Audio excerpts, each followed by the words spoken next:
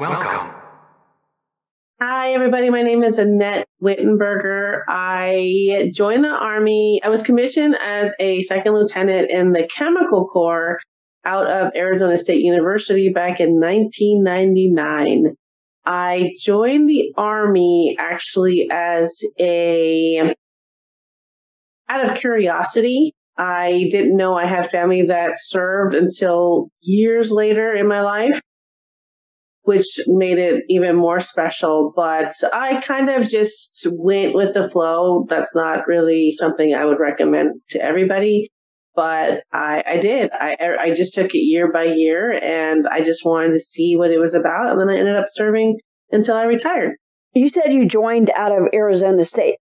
Yeah, I went to college at Arizona State University. Where did you grow up? I actually grew up in California, in Southern California, in what was a small city back then of Simi Valley. Simi Valley. Your husband, is he still in the military? He is. He's still serving, and he is actually based out of Fort Leonard Wood, Missouri. What was life like, not only having a family in the military, but your spouse being a service member too? That was definitely a challenge. We served as dual military for over 17 years, and to raise a family from the beginning as lieutenants was a challenge. He was 18 months my senior, so it wasn't like his positions were always more important than mine, but because he was 18 months senior ranking, we had to look at his career first, in a sense, because we knew he was going to retire. I had no idea what I was going to do. I literally just did it year by year. And to have to pick locations where we were going to live based off of childcare and schools, and then jobs, that was just it was overwhelming, and it was frustrating at times because there was a time where we were both chosen for command, and I didn't know if I wanted command, but I interviewed and got accepted, and I was like, hey, I'm going to be in command, and he was in command as well. I was deploying. He didn't know if he was deploying, and then all of a sudden he was. So it was just things like that, like, how are we going to do this, both of us being deployed? And so it was situations like that made us really have to think, okay, what are we doing? You know, whose career are we going to take, the first seat of? And so it was hard. How old were your kids at the time? They're 3 and 5. Dang. Mm-hmm. And those are some pretty key times too. Ages. Yeah, it was. It was very hard. You retired from the Army. What was next? In my mind, I thought I was going to retire at 20. And so when I retired, it was a lot sooner than I had expected. So the plans that I had tried to make it just fell to the wayside. I was trying to adapt to being out of uniform. I was trying to figure out my life. So what I thought I wanted to do, I no longer wanted to do, and I fell into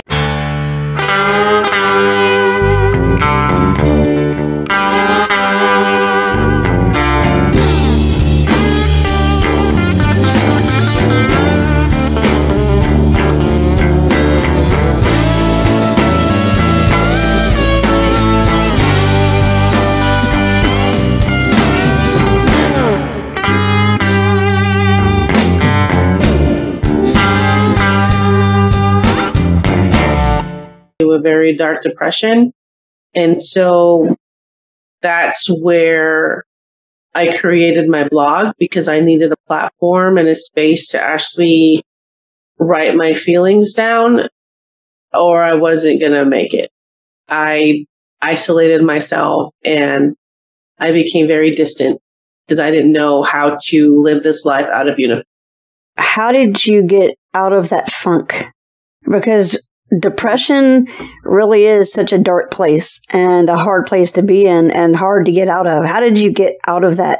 Did the writing do it for you?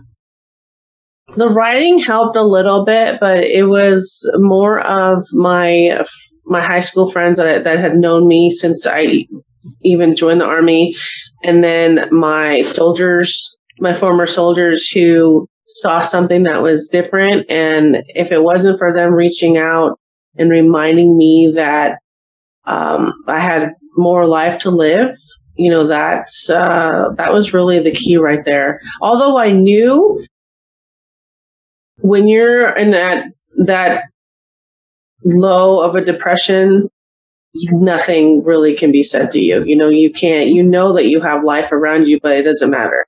And so I had to constantly be reminded of that. And that's really what saved me.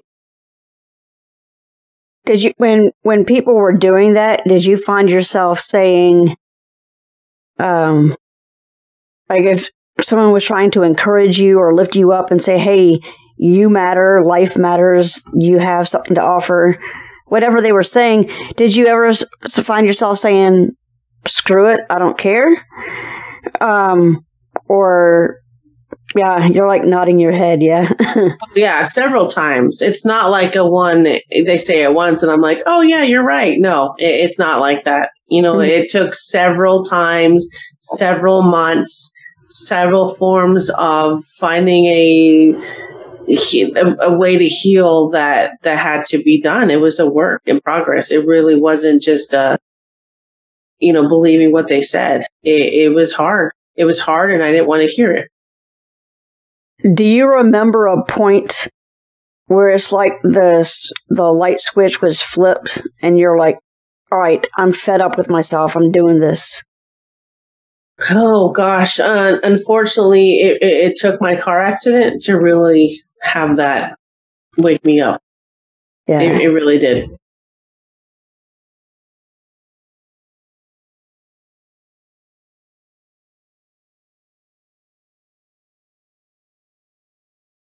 And I would take my so I was taking my nighttime medications, and the mental health ones I didn't put back in the drawer. I just set them on there and I laid down and I stare at them. And I thought, I don't want to die, but what I want to do is take these pills and just finish off the bottles, go to sleep, and wake up and my problems be gone. And then I just would shrug my shoulders and go to sleep. But after leaving them up there for a while, it became more real. And I was in that place that you're talking about where there's nothing anybody can say. I just don't care. I don't want to, and I would say to myself, and I kept on telling myself, it's not like I'm suicidal because I don't want to die. I just want to go to sleep. But I ended up going to the ER at the VA and just said, hey, look, here's my deal. Later on, I was going to counseling about something completely different. And when I shared that with them, the psychologist, and the thing that I loved about her was she was direct and very matter of fact. And so I love that about her because she didn't sugarcoat anything. And that's how I am too with people. I'm direct to where it can be offensive because I don't sugarcoat anything. And it's not a means of me being rude. It's just me saying, hey, here's what's up. But the thing that she said to me was, so I hear you saying what you're saying, and I get that you say that you weren't suicidal, but it's also, she said, like you said, it's unrealistic to think that you can take a bottle full of mental health medications, fall asleep, and not wake up until your problems are solved. There's nothing realistic about that. And you know that, right? And I said, yes, that's why I said that. That's why I went in. And she said, so if you know that that's not realistic, and you know you don't want to die, but you are thinking about it more and more, don't you think that would make you suicidal? And I kind of thought about it for a little bit and was like, I don't know. But then I guess if I was honest with myself, maybe I was suicidal, but did not. Because what she said was, you can be suicidal and not want to die because you take that thing that's unrealistic and you apply it And then some people end up dying from it, and others end up not dying from it, getting their stomach pumped or whatever the case may be. So with that, my question is twofold for you. One, like, what are your thoughts on that? And two, did you ever find yourself in a place to where suicide maybe seemed like the only viable option for you to get rid of, those problems that you were, or the depression? Yeah, so I was listening to you share your story, which thank you, by the way, it made me start to think, you know what? Sometimes we don't really think about that. It's just how can we get rid of this pain, these feelings? We're not thinking clearly to, oh my gosh, I'm suicidal. We're thinking, how can I just make this pain to go away, like right now?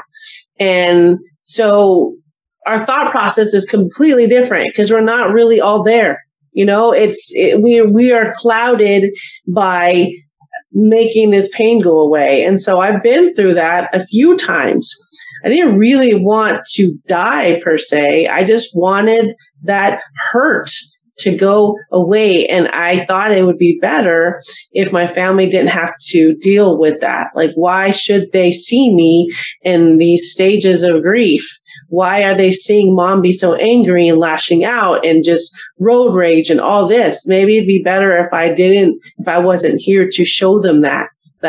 And so it's all those feelings. We're not really thinking about that, or the term that's given, the name that's given. We're just thinking about, how do we just make it stop? Like, it's so much, it's overwhelming. It's just breaking us. Yeah. Oh my gosh. That is so true. And I remember teaching the annual suicide intervention course, and I was going through some facts and myths. And there was one person that was very vocal. I got to I don't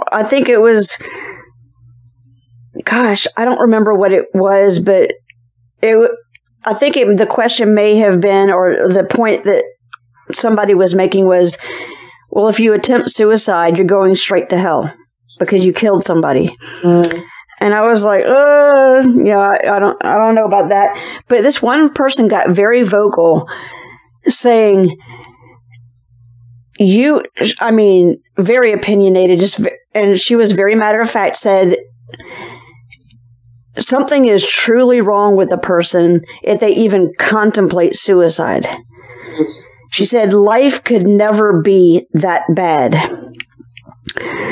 And before I shared my opinion, I asked a couple other people to vocalize their opinion, but then I chimed in and I said, well, here's what I'd like to say about it. Maybe you have not gotten to that place where your life was never that bad. And to that, I say, good for you. But there are plenty of people who their life has gotten that bad. And that's where the suicide comes in. And the question that she asked me was, well, don't you think you have to think about your family or think about this? Look at what you're doing to them. And when you've been there, you think about like what that very thing that you just said, you get to that point to where you don't care about the other people. You care about just eliminating your own pain. That is where your focus is. And when you're focusing on getting rid of your pain, if dying is the only way to get rid of that pain, then you don't care about the impact that it has on other people because you're not going to be around anymore. So that's all you're focused on, getting rid of your pain, not suffering anymore. And that can be both physical pain and mental pain, mental, emotional, spiritual, whatever. It can be any kind of pain.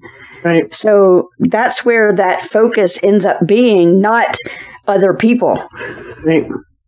And I think if you're a person who cares and gives, and you're always giving and caring for other people and about other people, you finally realize something somewhere has got to give, and I've got to care about myself. And that's where I think a lot of that garbage comes up that you have to address.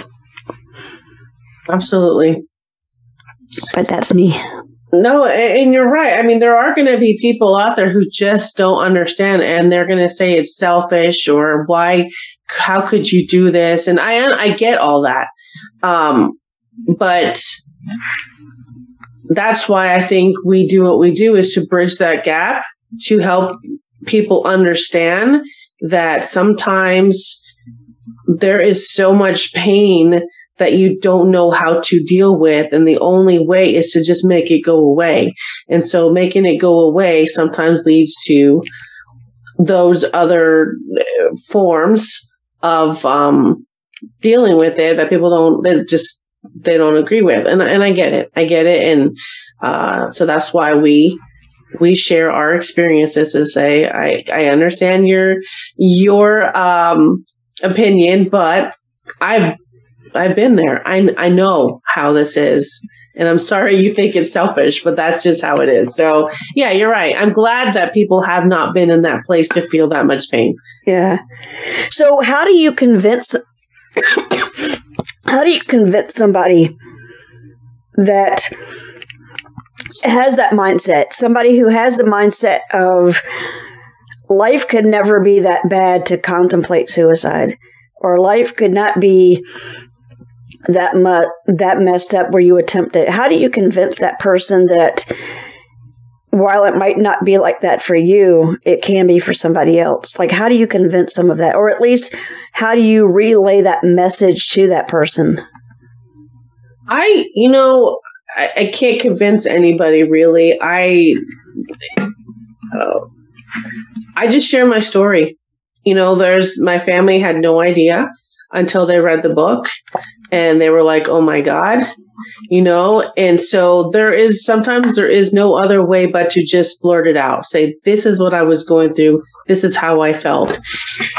And they can sit there and say, well, don't you believe in God? And I was raised Catholic. We went to church every Sunday. I went to Catholic school. I was baptized. I went through all the sacraments, but then there was still this. And I want to say it's okay, because we don't say that enough. We don't say it's okay to have these feelings. I was brought up differently. Mm-hmm. So it's very difficult to relay that message to the older generation, because they're so firm in their beliefs. There's no way around it. No one's going to understand it. But for now, with the younger generation, I just have to tell them, look, I've been there. I know. And I also want to share with you that that's not the answer. And because I've made it, and so can you. So that's the only way, I think, right now, is to share your personal story, and to share and to tell them that you've taken those pills. It didn't do anything. It didn't solve anything, because it's still here. If you leave your family, you're showing them this, and this. And so that's what I do. I just, now that I'm in this space, and I'm still alive to be able to do this, I will continue sharing my sob story of how I didn't think I was going to make it. So you said your family did not realize that until they read the book. The book. So let's talk about the book. Yes. What prompted you to write it?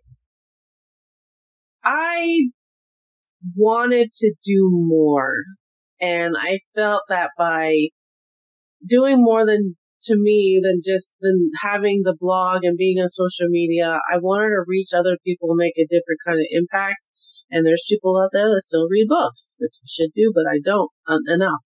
And so I wanted to put it on paper, and in order to provide hope for other people. Maybe if they read the deeper parts of my life that I did not share, maybe that will help them take a different look at their life. Maybe it'll help them go through another form of healing process, all these things. So I wanted to do that, and it was difficult because my family's in it, and I had to I had to reach out to them and say, hey, I'm going to talk about this part of our life.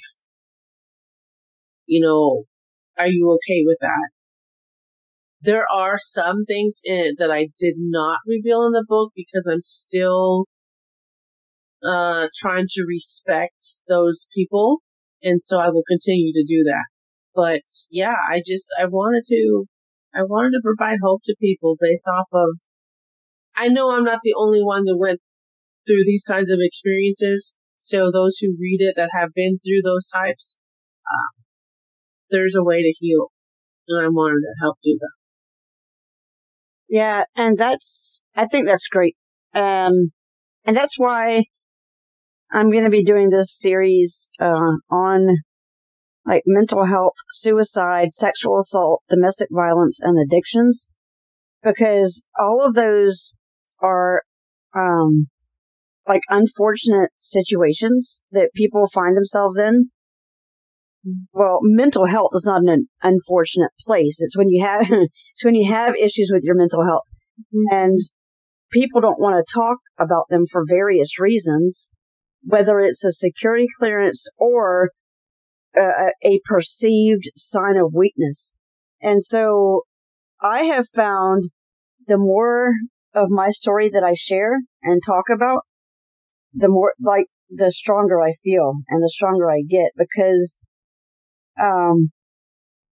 it's one of those truths we hide or something like that. I know, I've heard that somewhere. I'm like, but I do think it's true, and that we want to hide behind a facade that I've got it together and everything's okay, and it's really not. And so we just hide behind it. I mean, there was a point in time for me that I was homeless, and fortunately I had paid up front 2 years of a membership to a gym, and that's where I took my showers. Because I had paid up front, I had a place to take my showers. Yeah. And so I would shower. I would go to the laundromat when I had absolutely nothing else to wear but what I was wearing. And I would get dressed and go to Starbucks and get on my laptop to look for a job. And I would have, and I was still going to the church that I was going to. And somebody asked me after church, we had walked out into the parking lot and we were the last ones there. And she said, "So where do you live?" And I pointed to my car and I said, "Right there." She said, "Oh, that's your car?" I said, "Yep." She's like, "Awesome. So where do you actually live?" I'm like, "Right there." She's like, "Do you not understand what I'm asking you?" I said, "Yeah, you want to know where I live? That's my house right there." And I said it with a smile on my face. And she started laughing because I had this quick wit about me and she thought I was joking. She thought I was making a joke out of it. And I'm like, "No, really though, for real, for real. Yes, I'm serious. No, I'm not making it up." And even said that with a smile on my face. And then she was in tears because she felt bad that she thought I was joking when I was being serious. I'm like, "Look, that's not your fault. I joke all the time. So you really didn't know if I was being serious or joking." But it's, and I think that's why I wasn't really hiding it.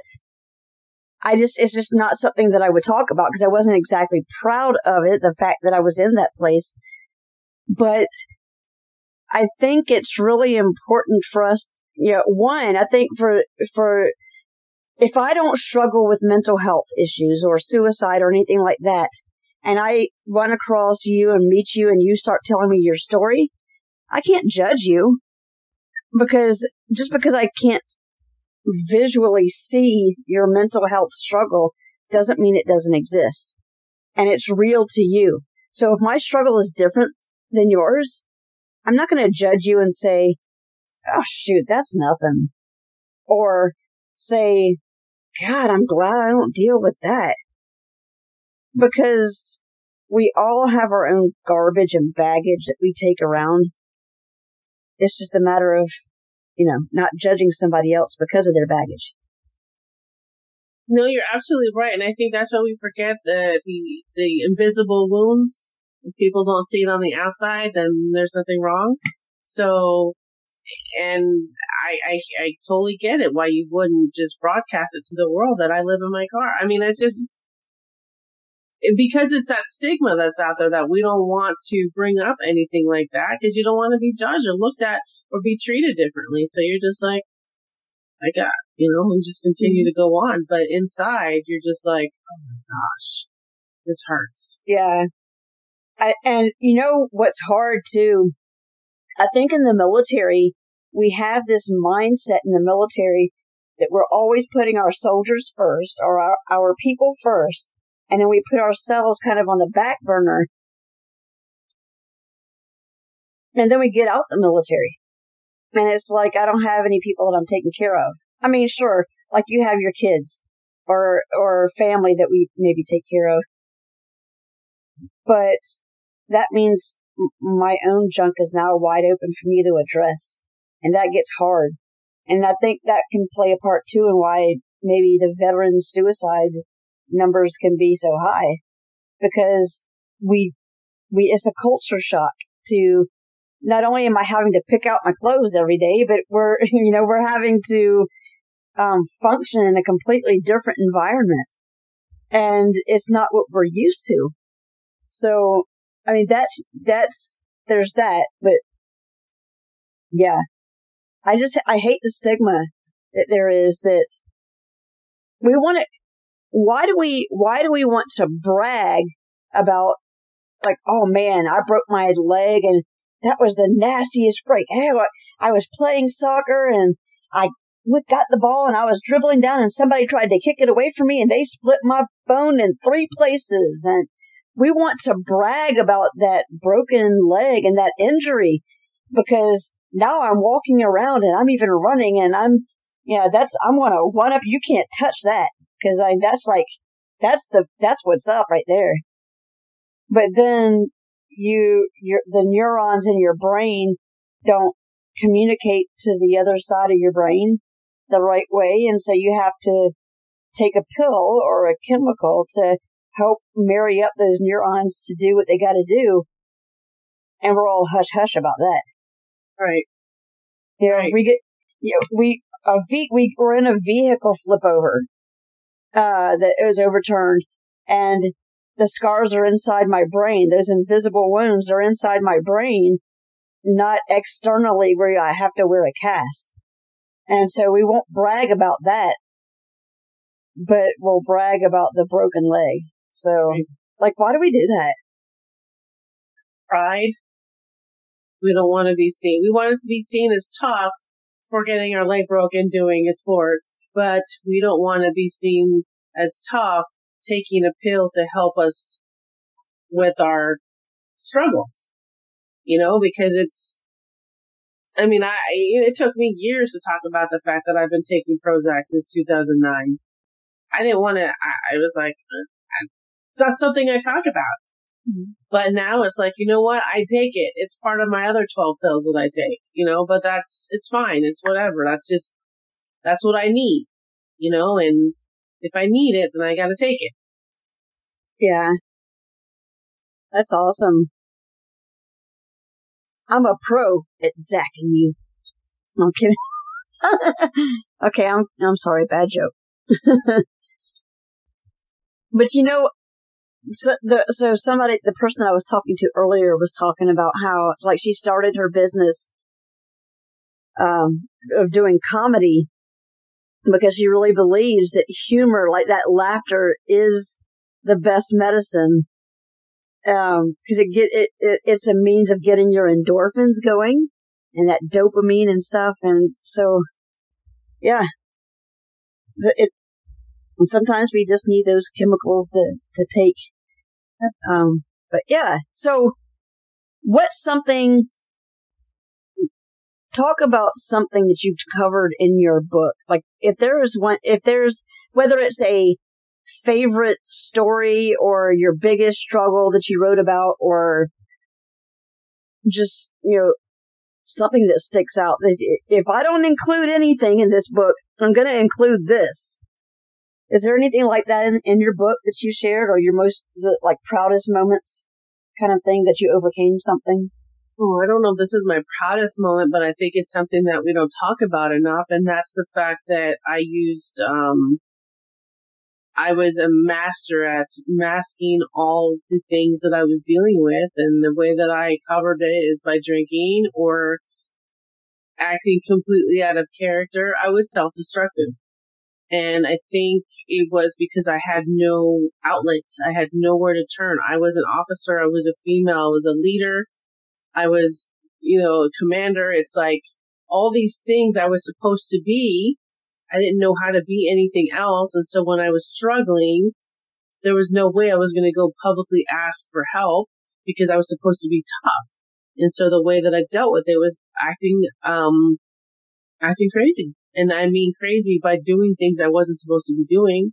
And back then, I knew there was something wrong, but now that I look back at it, it was very bad, but that's the way that some of us, so probably a lot of us, knew how to cover up the things that we were dealing with.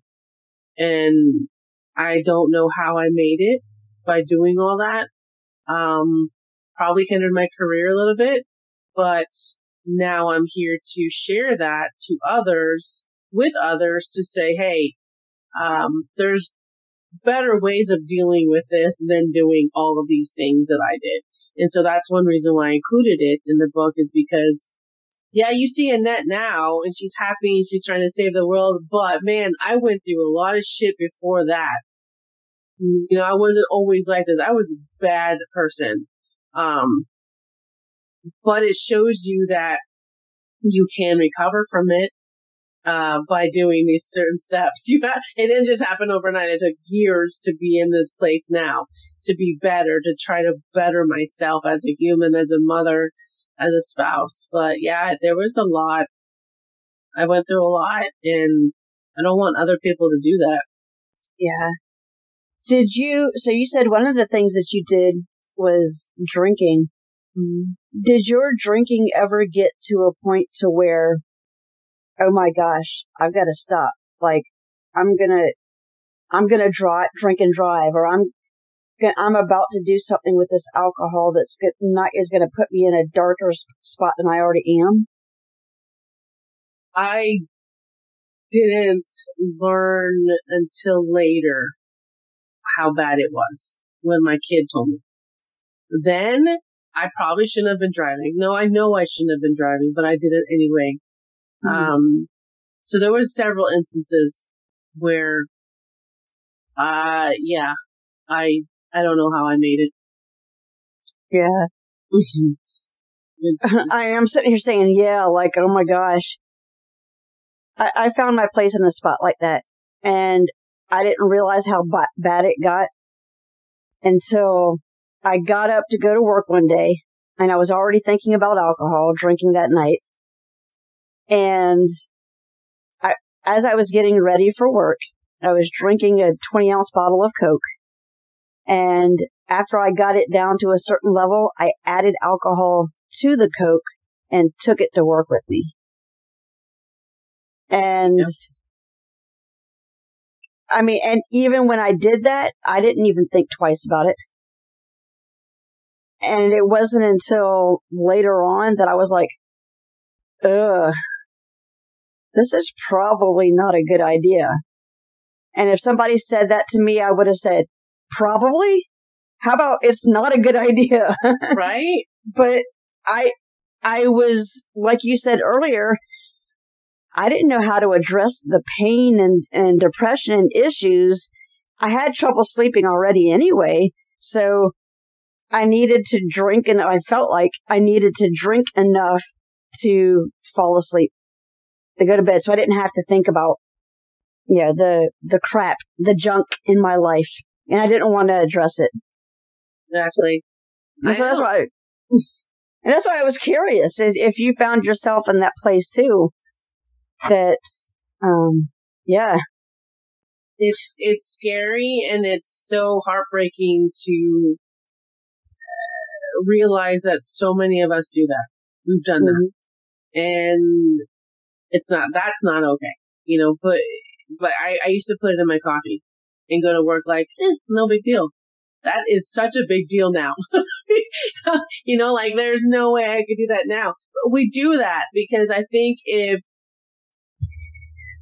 I don't know, there's, for some reason that was our way to handle things. And, it's unfortunate. Nothing like a cup of Joe and Kahlua. Coffee and Kahlua. I mean, I think I just put straight wine in it. I put straight wine. I don't ask. It was the thing. I just, you know what? Yeah, don't ask. I didn't have Kahlua, so I just found whatever I had. That's how bad it was. I'll do anything, even if I have to put the red wine in the coffee. It doesn't have to make sense. It was it doesn't. And that doesn't make sense to me, but it doesn't have to make sense to me. It's okay. Do you. You gotta do you. Oh, God, I can't believe I did that. Yeah, but yeah, that's... Yeah, boom. There it is. It's funny and crazy at the same time that life happens, and then to handle life that happens, we do things that absolutely don't make sense. I mean, coffee and Kahlua is just as bad as wine and coffee. Well, almost as bad. But it's, I don't, like, why? And it doesn't make sense. But like you said earlier, sometimes we do things and it doesn't have to make sense. It's what works. It was our coping mechanism, and we would figure out any way to do it. Yep. So here's a question that I'd ask you, because you're probably out of time, because you're like Superwoman in my book. For the person that might be listening to this episode who is struggling with mental health and maybe says, well, I'm not drinking like they did, especially the wine part. I'm still hadn't gone over that yet. I'm kidding. No, but for the person who has mental health issues and they say, well, yeah, I'm drinking, but I'm not an alcoholic because I can stop whenever I want to. And it works for me, so I'm good with that. Someone who might be saying that, or whatever thing that they turn to. It can be, and I'm not going back to Woodstock when I say this, but like sex, drugs, alcohol. I mean, if doing any of those things is that person's coping mechanism to handle or deal with whatever that mental health issue is, like, what do you tell that person? How do you tell them, or what do you say to that person? Say, hey, like, you need to give yourself a fair shake or an honest self-assessment to see where you really are. How do you tell somebody that? So I resonate with all that so well because I said that to myself. And so if you're saying that to yourself, then because I've said that. I'm not out. I'm not, I can stop when I want to. I have control. You got this. You don't, though, because you're trying to convince yourself already. So if you're going through these mental health struggles and you're trying to convince yourself that there's not a problem, there probably is. And you need to fix it now until, it's too late. And so I'm very, very lucky that I have made it this far in life. Not like career-wise, but that I'm still living because of the things that I did. So I just would tell you to please reach out to somebody to have that conversation about the things that you're doing, because it could cost you your career or your life. And that's one reason why I am so open about it, is because I want to help save someone from the destructive behavior that I had. Yeah, that's awesome. I think part of that problem why people don't do that is of the I got this mindset. Like, I've got this. I can handle it. And we think we can, even if we have the desire to say, okay, yeah, I'm fed up with the drinking. I'm fed up with the whatever, fill in the blank. And so we get fed up, but then we think that we can handle it, we think, by ourselves. And that's just not true. Because if you could, you probably would not have gotten into the drinking in the first place. I mean, let's be honest. So, so I think, and I think the thing too is with the security clearance and this, whether you're in the military or on the civilian side, if you have that level of security clearance, it actually, believe it or not, if you self-refer to get the counseling that you need or the treatment or rehab that you need, that gives yourself more credit when it comes to a security clearance than having to be forced to go to one of those places, to a treatment facility. Right. I interviewed somebody who that was her job, she was in the National Guard, and that was her job both in the military and with one of those 3-letter agencies that she works at in DC, is that they look at that, not whether or not you got mental health counseling or that you have depression and anxiety or PTSD, but that you personally sought out the help. Because if it gets to a point to where it's not managed and somebody else has to tell you that, then how do we know that you can handle this top secret information? Right. When somebody has to tell you. But if you're in touch with yourself enough to be able to say, you know what, this isn't right now. Let me check with somebody else. Let me get help from somebody else before I go down this path. That's gonna, so yeah, it's just fun times. And I did not realize until recently how passionate I was about this, about mental health and suicide and addiction, because I see it in my own life and the impact that it's had on me in my own life. And like you, I know that my life could have turned out a whole lot worse than it has. Sure, I've had some bump-ins with places and things that I wish I didn't, but man, could things have been worse, or turned out worse. Absolutely. So what's your last bit of advice to anybody? Whether they're not sure about going on a journey to healing and recovery, or maybe they're on that journey right now, they're working through their stuff. What would you tell them?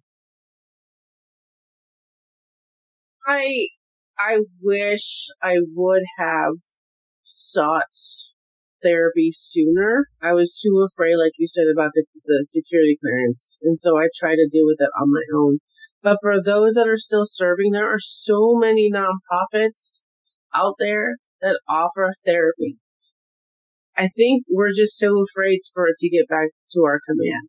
But since I've retired, I can't believe how many organizations are out there who want to help, that it won't get back to your command unless, it needs to. And I say that if you're going to harm yourself or harm others.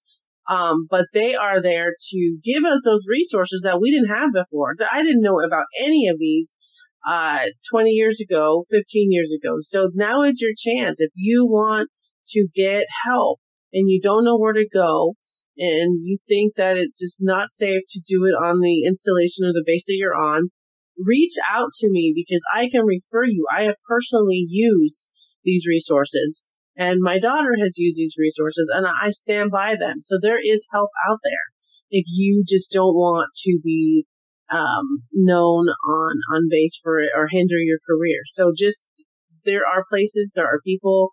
Don't let that stop you. I wish I would have done this sooner, and I don't want that to happen to you guys.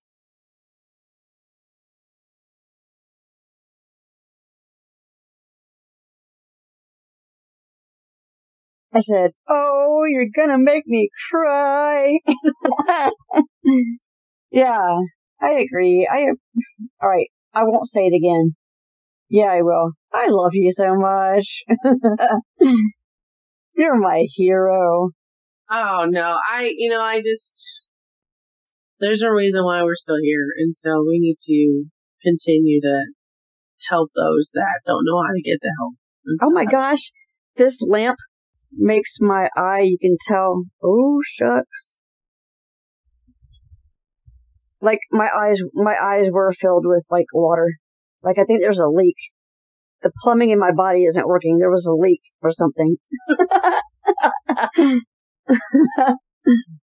Oh my gosh. Yeah. I appreciate it. I really do. I appreciate you doing this. I mean, yeah, I do. Because I know I feel like a broken record right now, but it's just when I think about all the stuff that, I did or went through or experienced, man. And when I realized I was going through those things gosh, I could ramble. It just it's like I'm in awe because I mean, yeah, I'm done recording, by the way. Just in case you didn't know.